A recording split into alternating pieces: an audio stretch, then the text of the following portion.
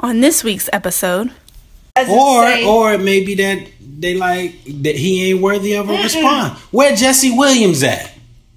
Yeah, you're right. Where the woke brothers, the guys that exactly? Maybe he did. Maybe I need to go and check look that see. Up. And if he said something, then my apologies. You know, I'm always leery of people who invoke this idea of like house Negroes versus field Negro mentality. You know, and so because at the end of the day, I think this militancy, I don't think it's effective at the end of the day. Because it really you playing their game at that point. Who? Okay. Beyonce, when she put her work out there, that was for. She's that's for y'all. For black women. It's for black women. Okay. When she put I didn't see no disclaimer on the video. So it's for black women. It is for black women. Because I bet you white women was bumping it and buying the CD. It, but they weren't all making videos from it. Poindexter.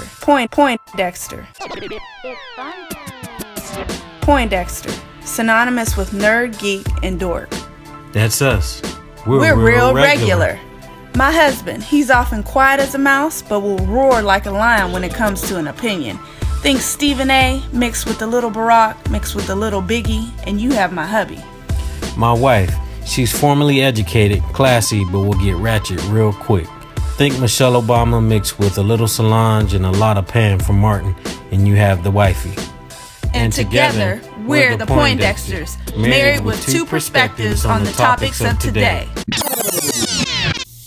Hi everyone, it's episode 4, and for this week we're going to be talking about Elaine Brown's comments about Black Lives Matter and those involved having what she has called a plantation mentality. Trick Daddy. A lot of you probably have seen all the backlash with his comments, and rightfully so. And then the backlash with Amy Schumer and cultural appropriation. So I had for us to discuss Elaine Brown first. Which one you want to do? Let's do Trick Daddy. I always want to get into the nonsense first. Okay. All right, we'll go there then. So with Trick Daddy, those of you all that haven't heard his inflammatory comments about black women, he posted an Instagram video on October 25th, and if I can maybe play the clip. Here, let's play the clip. These Spanish, these white hoes, they done start getting finer than a motherfucker. Y'all black hoes better tighten up. I'm telling you. Tighten up. Y'all doing all that extra shit for nothing. You're not achieving nothing, bitch. You get your ass done, your titties done, and you're paying $150 to get your makeup done just to go to a local club, bitch. Tighten up, ho. These Spanish and these white hoes is getting very spiffy on y'all. They fuck around and learn how to fry chicken. You all is useless. So basically, with this, of course, all kind of black women came at him, and over the past couple of days, I was looking for an article by maybe a black female journalist or a somebody that claims himself to be a black feminist, but actually I couldn't find anything, and I don't know if people were like, well, he's not even worth my time, because so many people like kind of came at him I think maybe that's the case. Through social media. You think that people were like, because people are like, man, it's Trick Daddy. Like, what do you expect from him? And then also, like, he's not even worthy of a response, you know, just because, I don't think he's always been considered, you know, even in hip-hop standards, on the ignorant side of things, you know. Because of his speech? Because of his speech and the type of music he makes. You know, it's simply about like strippers and clubs and you know, for the most part. So I don't think nobody takes him seriously, you know. So I think that's more the case, is that people just like, wow, even respond to this clown, you know. I did like Issa Rae's response on the Breakfast Club, because her thing was kind of, the same, like what black woman actually listened to him talking about tighten up and was like, oh, I need to go tighten up because Trick Daddy says so. So again, I guess it's like, this buffoonery. But what I was thinking about mostly when I read some of the comments on from Twitter, and so I'm looking at some of the comments, like if you don't take your old, this is from either Twitter or Instagram. If you don't take your old irrelevant, cantankerous, ignorant ass somewhere and get some sense, how dare you fix your yuck mouth to say anything about black queens? This sack of shit called Trick is a perfect example of why black women simply need to stop giving birth to black men. She had hashtag boycott black men, hashtag no nigga diet. I'm assuming she black? She looks like it. It's hard to tell in this picture. His face looks like a Botox science experiment that went wrong. He got nerve. Nigga, shut your old irrelevant ass up. Nigga, eat some kale and go on a jog. So a lot of it was about the way he looks, weight and his face. And he, actually sent out another response that was just as ignorant. But in this response, he was talking about how he's had lupus. And so that changed his skin, his facial features. So he actually said, in response to all the backlash, real women know who they are, what they are, and what they stand for. So fuck what a random bitch with too much time on her hand has to say. You hoes are followers. I've had lupus for over 15 years. Some of you wasn't even in elementary school yet. But to use that as a joke and condemn me, bitch, eat a D-I-C-K, and get out your feelings because I'm a heartless hoe. I think that's supposed to be hoe. It was like, well, it was like kind of erased out. So my thing was, I'm definitely not obviously agreeing with him, but, people going at his looks and stuff, I want to get behind the mindset of, because before he even said this, I had read somewhere that he did have a lupus. And so I wanted to get behind the mindset, the psychology of where this type of inflammatory type comments are coming from. Rather than just going at his looks, because it speaks to this larger issue. What?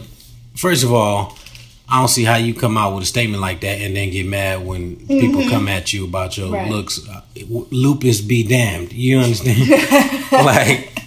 like, so you upset because they coming at you about your lupus? You want them to have some empathy for that, but you just went real raw on like black women essentially. But I had already thought about. I had already thought about that before he even, because he put out his comments like several days later about, like you said, but that's them to empathize. But I still was like, okay, let's clown them, whatever, but let's also go behind the psychology, because I didn't really see that on social media. People, oh, you shut your this that up, your ugly ass. Well, that's how people come at people who ain't got nothing to say. Let's go deeper. Well, I had problems with his first statement just because, it assumes, first of all, regardless of what race you are, that women are here to serve men, right? So his whole statement is based on that premise, is that women are here to serve men, and that because of that, black women are falling behind Spanish and white women in this task, right? Of serving men, or being there as objects for men, right? Their bodies ain't on point. And in the last section, he talking about, and once they learn how to fry chicken, you finished. Finish serving. You finished. Like, what use do we then have for you, black women, if your bodies ain't right? If you can't then fry chicken or cook for us, then what use are you to us? So that to me was the first problem, is that you talking about you know, or have this idea that women are simply here to serve you, you know. So then his rebuttal in the second tweet is he's saying real women know this who and that. They are. Yeah, who they are. I think this was on and I think that statement in and of itself is true. Real women do know who they are, and they just waving him off like whatever. But I think he was trying to say he's speaking to a certain The problem is though is that he's speaking to other young black men in his comments, and that's what I don't think he understands. So he's got this mentality, this mindset. Regardless of how women are receiving it, young men especially are receiving it a certain way. And it either reinforces what they already believe about women and black women in particular, or, you know, it's just some more nonsense to feed, you know, this narrative, which I'm noticing just based on our episodes here recently, black women have been, you know, the subject of a lot of, you know, of our discussion, hate, whether black women are failing, black men are being, So like when we were talking about Becky's, you know, this idea of black men seeking out women of other races or women who are weak because they don't want any sort of challenges or they don't want women that are, you know, strong in who they are. And this just adds to that, you know? Right. So I guess to piggyback off of that, you know, I went to my girl, Bell Hooks, as always. And, you know, we talked about this years ago, but this idea of patriarchal masculinity that she talks about black males have adopted from slavery. And so she's saying her argument in her book, We Real Cool, what's the subtitle? Black Men and Masculinity, that the primary genocidal threat of black males, the force that endangers them, is this patriarchal masculinity, the idea that they need to be dominant over black women and subscribe to these particular types of masculinity, you know, whether that's being, you know, a thug or being, I don't know, help me. Oh, being sexually promiscuous. Being a player. Player, all of that. So she says that this comes from slavery because we're getting, or I should say black men are getting their ideologies of manhood that have kind of gone over generations, we're passing down, but it's from the slave master. And so if you think about, I guess it's until black men start having different expectations of black masculinity and black femininity, then, you know, and black women too. But I'm saying because black males have privilege in terms of, you know, how they're able to speak about gender in society. They have male privilege that black females don't. And so they need to start changing the way. You just were saying that you felt like what he was saying would corrupt the minds of young black male youth if he hasn't already. I mean, if they weren't thinking that already. So what I'm saying is that, you know, until you all start changing that mindset, helping to change that mindset, then it's just going to continue. Oh, I understand that. I believe that. Okay. All right. I'm not looking at, so I guess what ultimately, and this is why I think Obama is held up as like a sign of, you know, what black men should aspire to on some level, right? He honors Michelle in every way that he can, right? He's, at least from a public standpoint, seems to be a great father. You know, he's cool, you know, but yet not like overly masculine in terms of, you know, being dominant over his family or over his wife, right? Well, we can say he's masculine, but not that's in what the I said. sense, not overly dominant or the typical way we he ain't a player. Like nobody, measure. And a lot of that has to do with the fact that he's, the most powerful black man on the planet. I'm sure, how can, and so, but he's an example of what, black male masculinity can be, right? I mean, he's educated. Again, he's a family man. He honors his wife. There's never been any, speculation about him messing around. So he's not measured in terms of his ability to, garner women's attention. And I think black women, they appreciate that.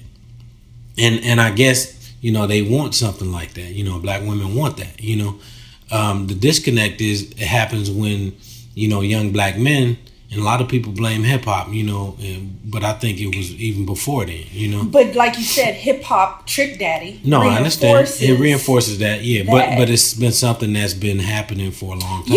Yeah. He's subject to it, but then again, he's ignorant and he's passing that. No, I understand. And he definitely he's perpetuating, these ideas, and young black men are hearing it, and I'm sure there's a lot of young brothers out there like, yeah, that's right, y'all better step your game up. But it goes back to this idea of a Becky again, right? Somebody that's serving, that's there to serve you and do and allow you to do whatever you want to do. Becky, quote unquote.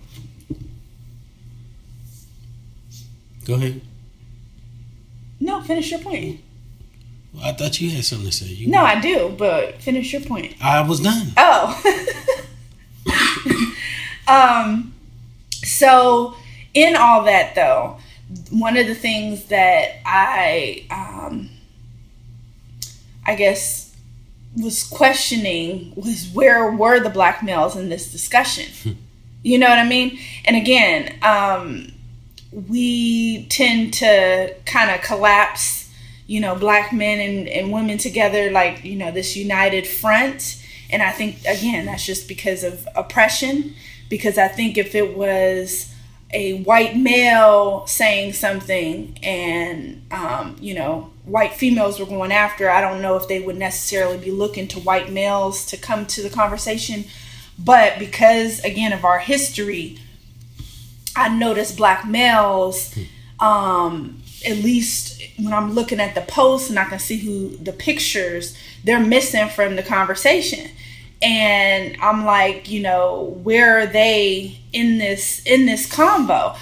The one black male that I saw in this particular snapshot of all these Instagram responses was just, the emoji smiley face with the tears at Trick like Daddy's comment. Yeah, Trick Daddy's comments. But I'm like, again, we're going after him as black females. How come y'all aren't too? How come other celebrities that fool with this nigga, how come they're not out saying something? I don't know what some of the Miami rappers, DJ Khaled, who else is in Miami?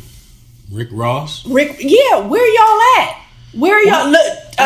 What? No. It doesn't necessarily have to be just them, but how come somebody isn't coming out and saying it's not y'all responsibility, but it is y'all responsibility, just because of our history in this country. I mean, we came at him strong, but y'all need to come out too. Well, I thought I came out against him, Yeah, but you're not somebody that has a public platform like a Rick Ross and they don't even have to be in Miami. Just somebody. I know y'all saw these posts. Where y'all at? They chilling or they laughing in the background. Yeah, exactly. And so again, your silence doesn't say... Or it may be that they like that he ain't worthy of a response. Where Jesse Williams at? Yeah, you're right. Where the woke brothers, the guys that exactly. Maybe he did. Maybe I need to go and check look that see. Up. And if he said something, then my apologies. But other than that, I mean, like I said, they could feel like it doesn't warrant a response, but it's the idea that you went back to earlier, where these types of ideologies get reinforced amongst black males generation after generation, and amongst black females too. Because I'm sure there's somebody at home with Trick Daddy, a female, whether she's black, Latina, whatever. Somebody's fooling with him. And somebody is listening to this garbage.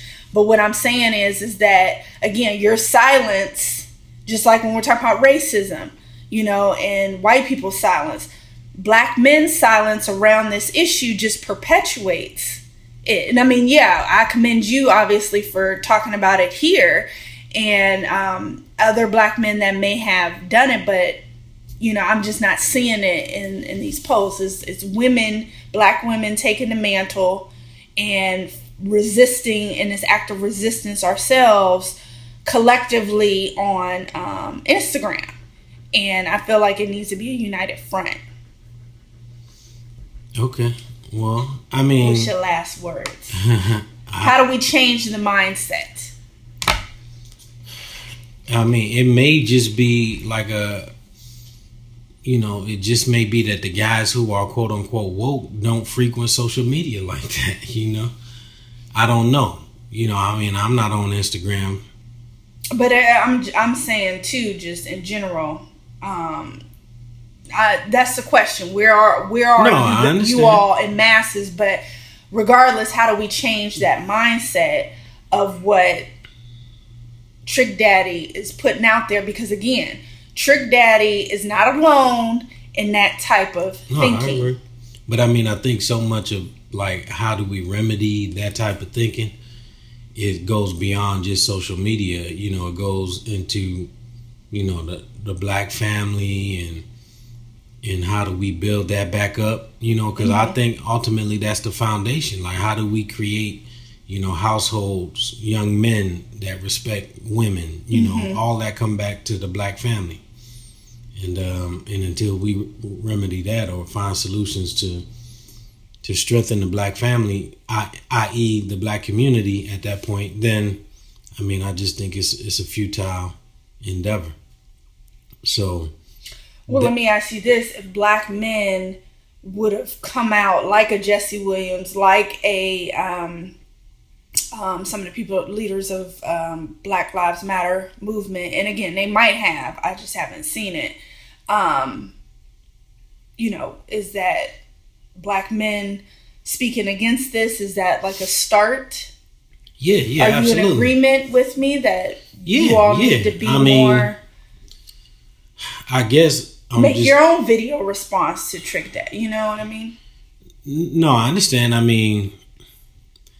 But so where are they then? That's what I'm saying. Like, from the celebrities, because obviously coming from a regular dude, it ain't gonna really catch on like that. But where the celebrities at?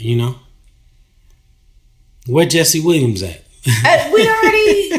No, I understand that, but I'm saying though, do you think that is a start for black men to start?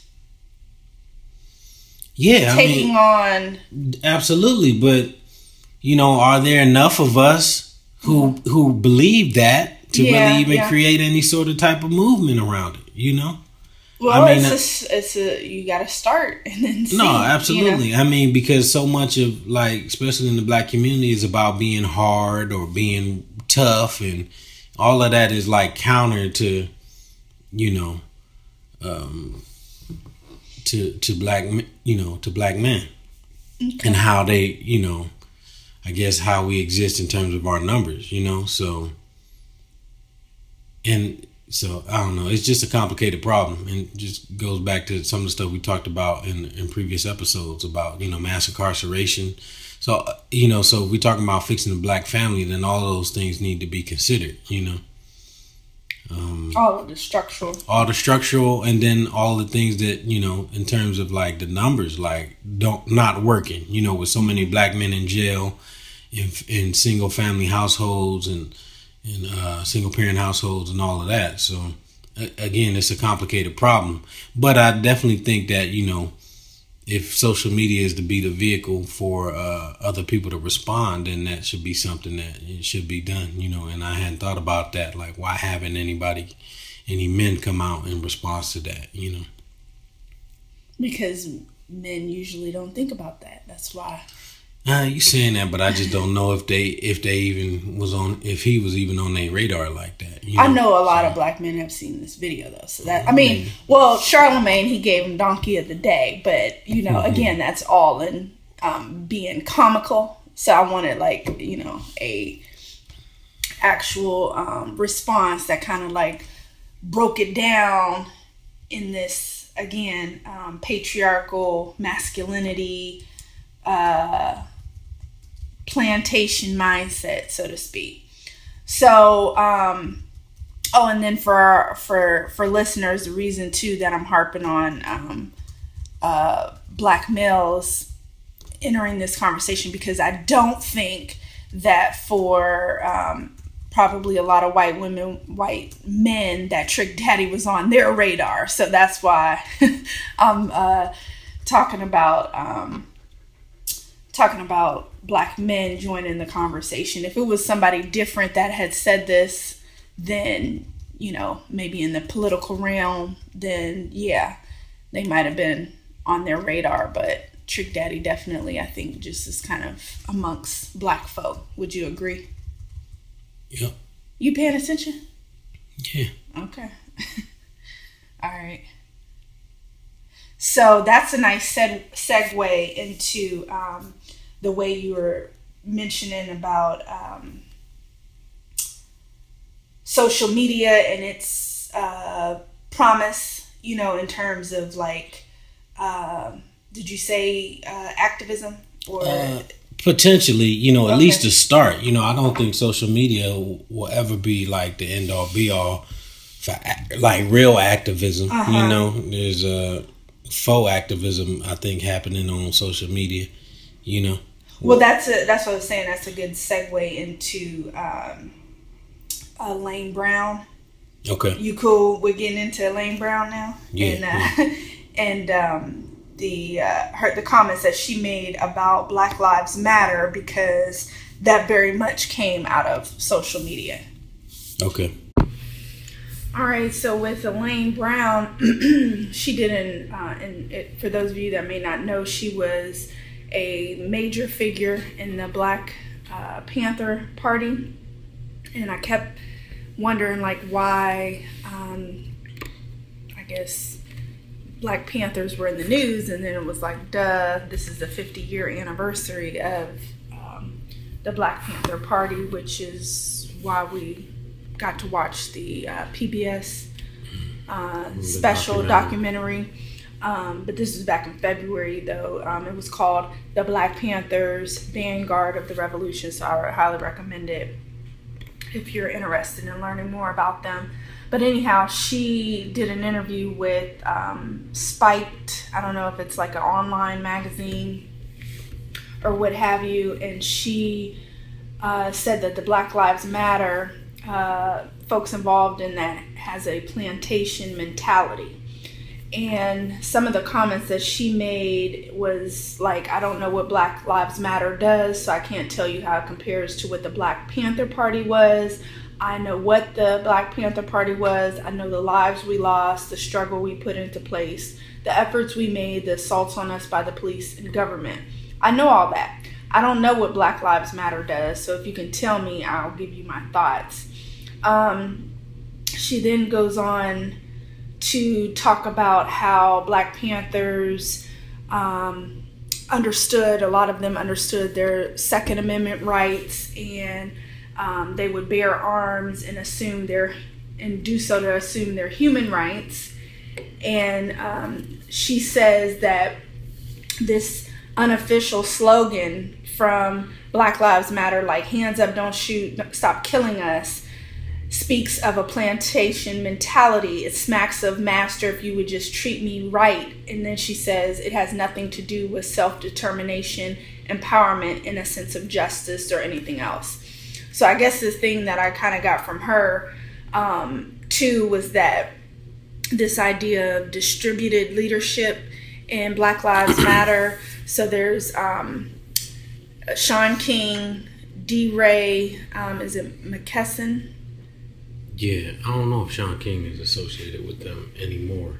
Oh, okay. Well, I have the clip that I'll play in a second. But, there's these people that are put out front, but they very much have a distributed leadership, whereas the Black Panthers, there were, the Bobby Seals, the Eldridge Cleavers, those were the leaders. And so she's faulting, the distributed leadership. She said that?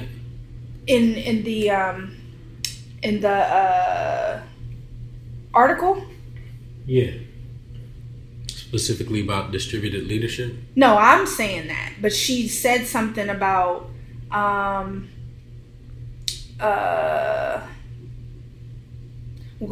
ahead and give your thoughts while I'm trying to look for it, because there was something there that I found that talks about like the lack of leadership.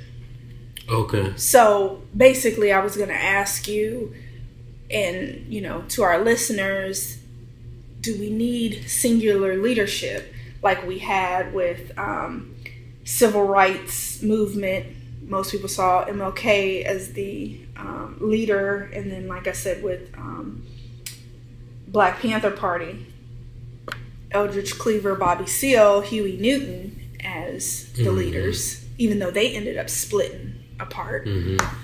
So is that a good thing, because no leader can be targeted then with Black Lives Matter? Maybe. I mean, if you do have a singular individual or a small group of individuals who represent the movement, then it does become easier to discredit, target. I don't think they would nowadays. I would hope they don't do assassinations and stuff like that. But regardless of how they try to stop the movement, you target the leaders, right? You chop off the head and you kill the snake, right? That's how the saying goes. And so I personally think a more distributed way of doing things is more efficient, especially given the way we communicate nowadays with social media and the internet and things like that. And again, I think it makes you stronger, and so if one individual or individuals are stopped, then you can still continue the movement, I mean, I got a lot of respect for what the Black Panthers did as an organization, as a group, as activists. But it just sounds like to me that she's, when you look at, I guess, the ultimate fate of the Black Panther Party, I think it makes you say, like, well, were your methods effective ultimately?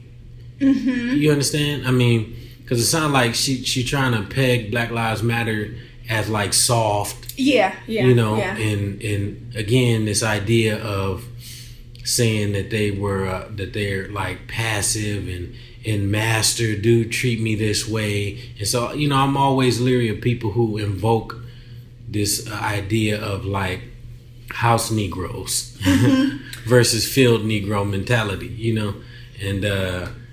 and so because at the end of the day, I think this militancy, I don't think it's effective at the end of the day, because it really you playing their game at that point, right? She had mentioned the Second Amendment rights, the guns. We gonna fight y'all. It's a battle. Imagery and word usage that implies like a physical encounter / struggle battle.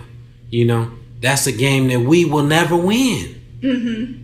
You understand? And so, but all it does though is work to make you feel better. You as the person that invokes that type of language or mentality, because then you don't feel that you are weak and able to be run over or told what to do. So it's more of a psychological thing. But in terms of strategy, it's ineffective. It may work for a little bit, but ultimately, when you're talking about being a militant or having a militant mentality, if you're really trying to move in that direction, you're going to be stomped out. But I mean, is that you're saying just for Black people or people of color in general. Exactly. That it's like the end game is already known at that point. You know? I mean, there are obviously white people who are militant. You know, when you think about, if you didn't hear that because he was coughing, I said white people that are militant. Mm-hmm. So, you know, they are very concerned about them losing their right to bear arms and things of that nature. Mm-hmm. Does it work for them? Are you saying it don't work for them either? Race thing? It don't work for them either. There's a difference. White nationalist groups typically want separation. And they get it by going, to Montana or South Dakota, and they establish their own little combines there, typically, right? Possibly. Black folks are always advocating for integration. Uh-huh. You see what I mean? But using those type of methods. Now, if the Black Panthers would have, back in the 70s, 80s, said, we gonna go to Montana or wherever and establish our own community, and we do what the hell we want to do here, and we gonna leave the government out of our dealings, then that would be similar to what white nationalist groups do. You understand? Okay. White nationalist groups, they ain't trying to influence politicians to do what they want them to do, only in respects to allowing them to maintain their arms. You understand what I mean? Like the Second Amendment rights. That's what they fight for more than anything. But the larger point that I'm getting at is that you're saying that this type of attitude or thinking doesn't really work for anybody. When we go back to MLK, Gandhi, folks like that, it's more nonviolent protests. If you want to get people on board, change. Because ultimately, some people like the militant and again, Black but it Panther, don't work. I understand that, but I'm saying at that particular time, the Black Panther Party and all their different pockets, starting in Oakland and spreading, it worked for a while. Yeah, a lot of things work for a while, but I'm saying from a strategy standpoint, it never works. Do you understand? Now, you may say, well, white nationalist groups, white militia people, it works for them. It don't work because they're taking up arms, but they moving away. They secluding themselves. Black folks take up arms and try to become more integrated in society. You understand? To get more government assistance, more government policies enacted. White nationalist groups, they want government completely out of the equation. Right. So it's a different strategy.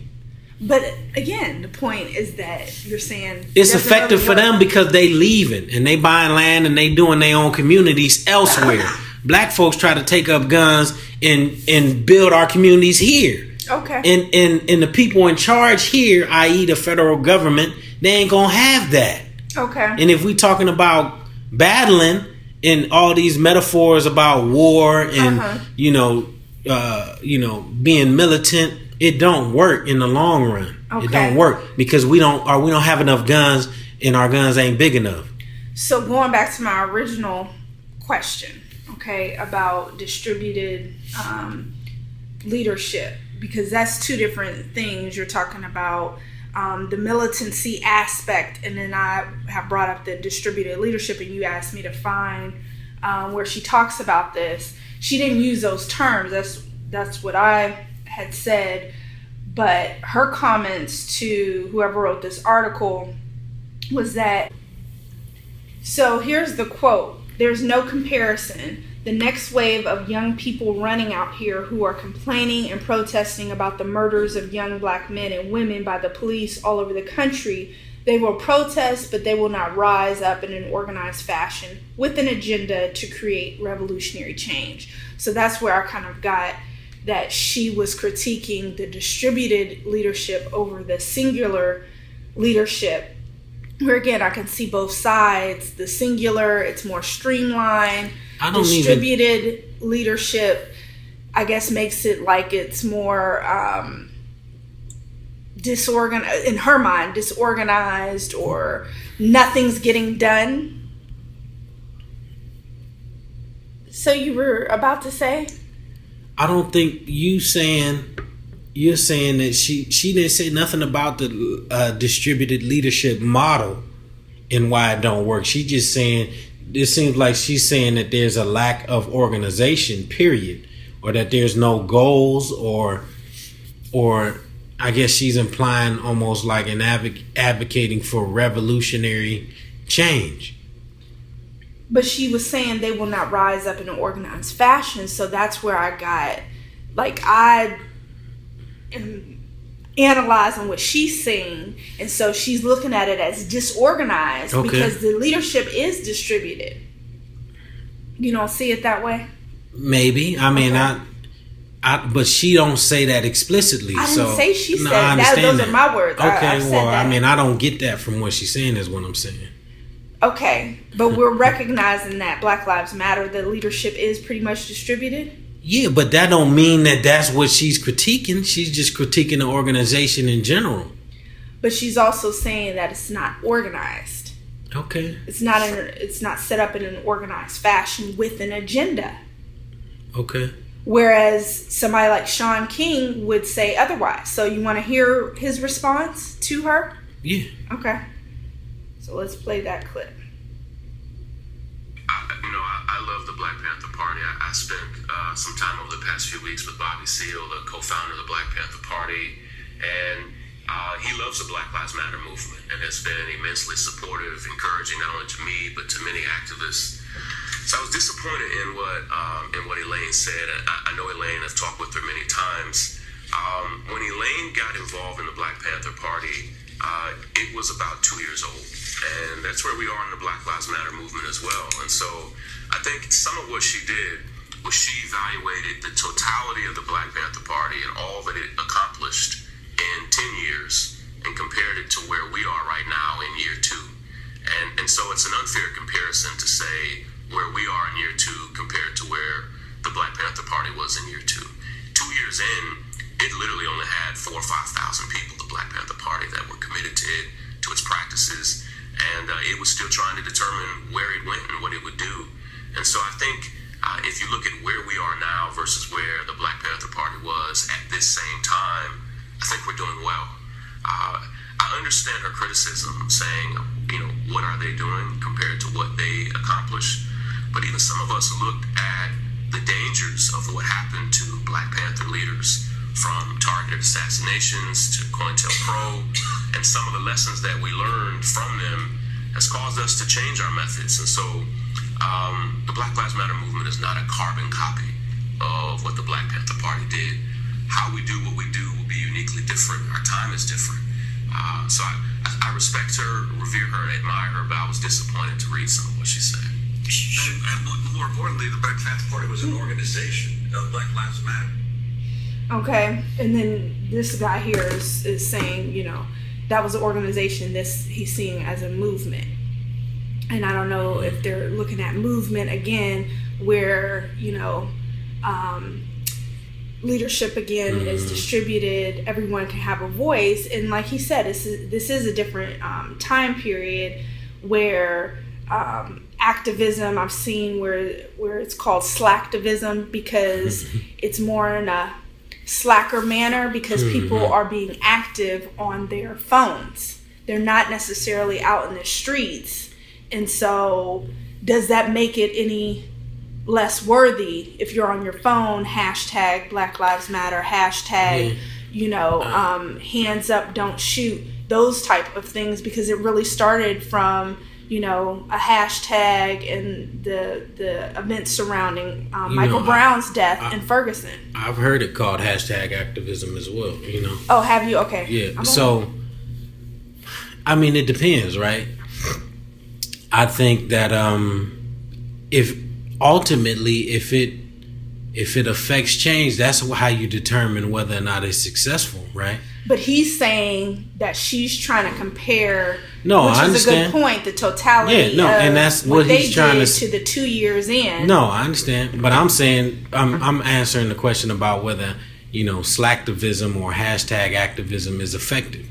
I think it's too early to tell. If you can affect policy change, then yes, it's effective. I mean, if you can make enough noise via social media, you can affect change. Well, that's just the world we live in nowadays, right? One thing I was reading too that's different with this movement and time period with Black Lives Matter is that they have been able to sit down with people that create policies like a Hillary Clinton, whereas with the Black Panther Party, they weren't sitting down with anybody. But sitting down and getting shit done is totally different. You know what I mean? So, I mean, because that's a political activity. You sitting down, politicians gonna sit down with you because you're making enough noise. That's what I'm saying. But ultimately, if no policies change, then I don't care how many politicians you sit down with. You understand? It's a start in the right direction. Definitely. It's the point I'm making. Yeah. Whereas with some of the Black Panther Party folks. Well, again, I mean, Shaun King spoke to the efficacy of their methods, right? Black Panthers, and learning from what they failed at, which is, again, like he said, targeted assassinations. And like once you take up this military stance, then you leave yourself open to being, targeted, right? And so I think from a strategy standpoint, that it's not smart to be a militant in today's age in terms of trying to get things done. If your goal is really to get shit done, then don't go about it in the militant way. That's my opinion on it. And I think Black Lives Matter is taking the right approach, and hopefully... And having all these pockets everywhere where it's not like one clear leader. It's like everybody joining up and I mean, there are benefits, pros and cons to that, right? Because but then like you can said, we have... haven't seen what can be like the... Yeah, absolutely. The effects of what's happening now. Like if it's going to go more into a positive manner where stuff gets done, or if it's going to, go on the way or the path of the Black Panthers where it kind of dies out. Is that what you're... No. I mean, I feel you, but that wasn't the point I was trying to make. Okay. Well. But we can move on. I'm saying Black Lives Matter so far, if anything, if nothing else, they've brought attention to it, along with, again, social media, these videos, all of that is bringing it back up, and people get to see firsthand kind of some of the stuff that Black people have been experiencing silently in their day-to-day lives for decades, and so hopefully, and this is why it's important to vote, that we can get some of the people, especially on the local level, if we can get people in office that will listen to us and actually try to get some of this stuff enacted, some of these policies and procedures. So. All right, so moving on to our last topic. Some of you all probably saw in the news with Amy Schumer, who's a comedian, and I'm not sure if was she in like Bridesmaids or something? Trainwreck, which is the movie with LeBron. That was a big success. I just know she's a comedian, and she faced a lot of backlash from a lot of Black women for her doing a video. A lot of people perceived it as a parody. She came back out and said it wasn't a parody, but of Beyonce's Formation. Okay, so people felt like she was culturally appropriating the video. Some people say cultural misappropriation. So either goes with, I guess, what people perceived her to do with Beyonce. And so supposedly she got Beyonce's and Jay-Z's approval, and that's why the video showed up on Tidal. I don't know if it's still there, but I guess with her getting their permission, she thought it was okay and it was all in fun, so on and so forth. So initially, I guess before I started really reading up more on how people view cultural appropriation, because I know that that's a term that we see a lot with people using different hairstyles, which I'll speak to in a moment, that are, culturally, quote unquote, Black. But I guess for Beyonce's video, you know, it's unapologetically black. And for her to do that, I guess people felt like, you know, it was a no-no because you don't even know what you're talking about. You're a white woman, you're, you know, clowning around, and what Beyonce's message and formation is serious, you know? And so, serious in terms of, you know, the black cultural aesthetic and, you know, the empowerment message for black women. And so for her to do that, that's not really, it's cultural misappropriation. So you initially, think it is? Initially, I was like, oh, you know, well, maybe it's okay because she is,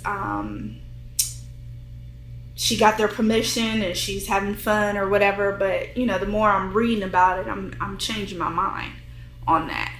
And it says with cultural appropriation, some places like, well, you know, the person should have permission from whatever culture they're borrowing from, things of that nature, which again, she says that she has had that. But I guess the idea of her not really understanding the full history and scope, maybe that's where I'm kind of thinking, like, I don't think she really understands like what that video means, what it embodies. And so she's just looking at outfits and dance moves. And I mean, is it even the video or the song? I mean, because without the video, the song is just a song, right?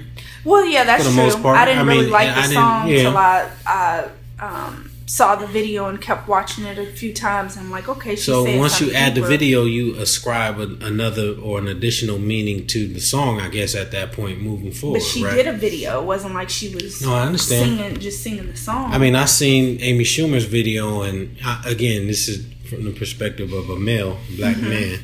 I didn't have any issues with it. I didn't think it was cultural appropriation. I mean, now if they had been in the video with wigs on and leather jackets and stuff, like, you know, or, you know, really being a parody of the video, then I would maybe have an issue with it at that point. But if you look at the video, it's just really like outtakes from the movie. I guess they were shooting in Hawaii, and they're just dancing around clowning to the song, right? Right. And so, I mean, I didn't have any issue with it. But again, I guess I'm not the offended party, you know, that being black women. But, you know, then it also makes me question about, I mean, at what point can we just like have fun with some stuff, you know, or is some stuff off limits? When does it become celebrating versus cultural appropriation, culturally appropriating? Is there a definitive line there? But that's what I'm saying. Everybody's going to have their own opinion, right? You know, so I mean, the song for me, I like the song, but I didn't take it up as like an anthem, you know, but I understand that some black women do, you know? Yeah. But does that mean, what I didn't like though about what Amy Schumer did was she tried in her response letter, she tried to make it about like feminism, like all women sticking together. Yeah. So I had a problem with that, where she was taking it. She said, because now she's taking it from like black women to like all women, to include white women. I had a problem with that. And that's what always happens. Yeah, but I didn't get that from the video, but I got that from her response to the video. So the fact that she had that response, you know that her intent wasn't. She wasn't well intended, well meaning with that. So I think, going back to what I said, with her just not even understanding, when she's laying it out in the essay, you kind of, it made it even worse, you know? And so, again, I'm looking at this site, racerelations.about.com. I just like how they broke it down. And so it's kind of like, you know, what someone says here, that when people in dominant groups, which usually is white people, culturally appropriate something, they remain blissfully unaware of the roots of such dress, or in this case, you know, a performance, and the challenges those who originated it or created it have faced in Western society. Like, she's looking at it again through, you know, the aesthetic lens and not thinking about this historical roots. Like, there's a lot there in that video. Like, we're not going to go into obviously now, but she it's kind of like, I don't feel like her in this case is reinforcing stereotypes, which often happens with cultural appropriation, but it's just her not understanding the history and her, you know, benefiting in some way with the platform, with the video, and her not understanding what she's doing in this particular case. I mean, I feel that a little bit, but then I'm like, the other half of me is like, I mean, what's not cultural appropriation? Well, yeah, because I forgot about right now. That's what I'm saying. Like, I've read the term too. Go ahead. Back to what I was saying before you threw me off. You want to go toe to toe? That's what you looking like. No, I'm just saying, you give me that weird look like I cut you off. But go ahead. No, I said, so what was not culturally appropriated on some level, right? Mm-hmm. I read the term about cultural appreciation. You know, well, that's a good way to look at it. And so, at what point does something not become, you know, celebratory and it becomes a problem or appropriation? You know, there were some people, I think, if I remember correctly, who were saying that Beyonce appropriated some of the culture or some of the stylings or the aesthetic, you know, for her video, right? That particular video? Yeah, because didn't she use some samples of some people talking? I don't know who it was. Yeah, that's and people were mad about that, right? Were they? I thought so. Like that she, you know, she shouldn't be using it, or even though she was giving it more visibility, you know. I don't remember seeing it. It's like, is it the bounce culture? Is Maybe, I don't know. I just remember Big Fredia, and then yes, I think so. I forget the Messy Maya got killed. But it's always going to be people who have been, you know, associated with this stuff, like in the dark, like when it's not popular. Mm-hmm. To feel like that once it become popular, like, well, hold up, what about us? We've been doing this, you know. Where's our credit for creating this? Or, you understand, it's going to be people who feel a certain way about it. The difference is that Amy Schumer is from the dominant group, and she is being accused of doing this with, you know, a less dominant group. Who, okay. Beyonce, when she put her work out there, that was for, I mean, she's that's for y'all, for black women? It's for black women. Okay, when she put I didn't see no disclaimer on the video, so it's for black women. It is for black women. Because I bet you white women was bumping it and buying the CD. It, but they weren't all making videos from it. So you think that Beyonce don't want white women listening to Formation? I didn't say she didn't. But she wants them to listen to understand, or hopefully try to understand, you know, again, the black cultural aesthetic and then the history behind that. And what I'm saying is that with Amy Schumer, I can't speak for some of the other white women, obviously, that were like dancing to it. But for her, because she put herself out there, it appears to me that she was just looking at the performance aspect of it, and there's so much more to it. Well, here's my fear when we start to get into this, you know, this talk about cultural appropriation and who can and can't do it, is that eventually you're going to get to a point where people ain't going to want to imitate or celebrate anything cultural for fear of the backlash that they're going to receive from it. Okay, well, let me right, so now anything performative or, you know, that black people do especially now is going to start to become off limits to people because they ain't going to want to get the backlash from people. And it's usually coming from social media. Yeah, nowadays. Yeah, and so it's kind of almost like at some point, so then when will our culture get celebrated or appreciated if that's how a lot of people are looking at it. But I guess when reading this article, it's like people not giving credit where credit is due. And I know how you feel about that, but there have been things that the Kardashians have done, and they say on this particular article, when the dominant group does it, it's edgy or innovative with different hairstyles. Like I think Khloe Kardashian had Bantu knots, and so Khloe, with her Bantu knots, again, maybe it is innovative on a white woman. No, but she needs to say where it comes from. So she got to walk around now, and every time anybody in an article mention her and her Bantu knots, she got to make sure they give credit to black. Then. Who don't know that it's a black person hairstyle? They probably don't. If they're seeing it with the Kardashians, okay. Honestly. Honestly. But I mean, how does that work? How does attribution work? How do I attribute that to black folks now? Talk about it. Learn. Talk about it. Learn. That's why it's always like this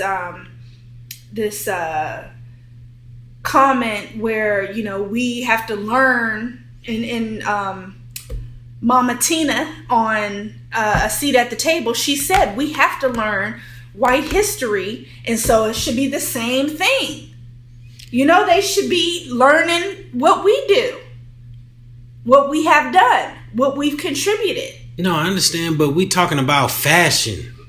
That's still important. All of that stuff is still important. Yeah, but who gonna write the curriculum, quote unquote, for fashion and what white people need to know about black folk? Well, I'll put it like this.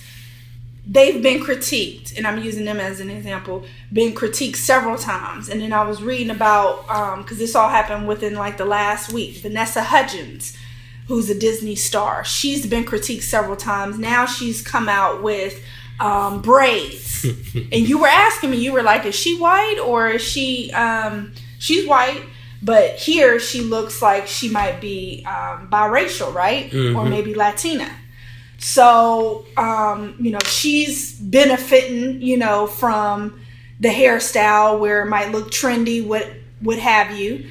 And so, she's not given any cultural attribution.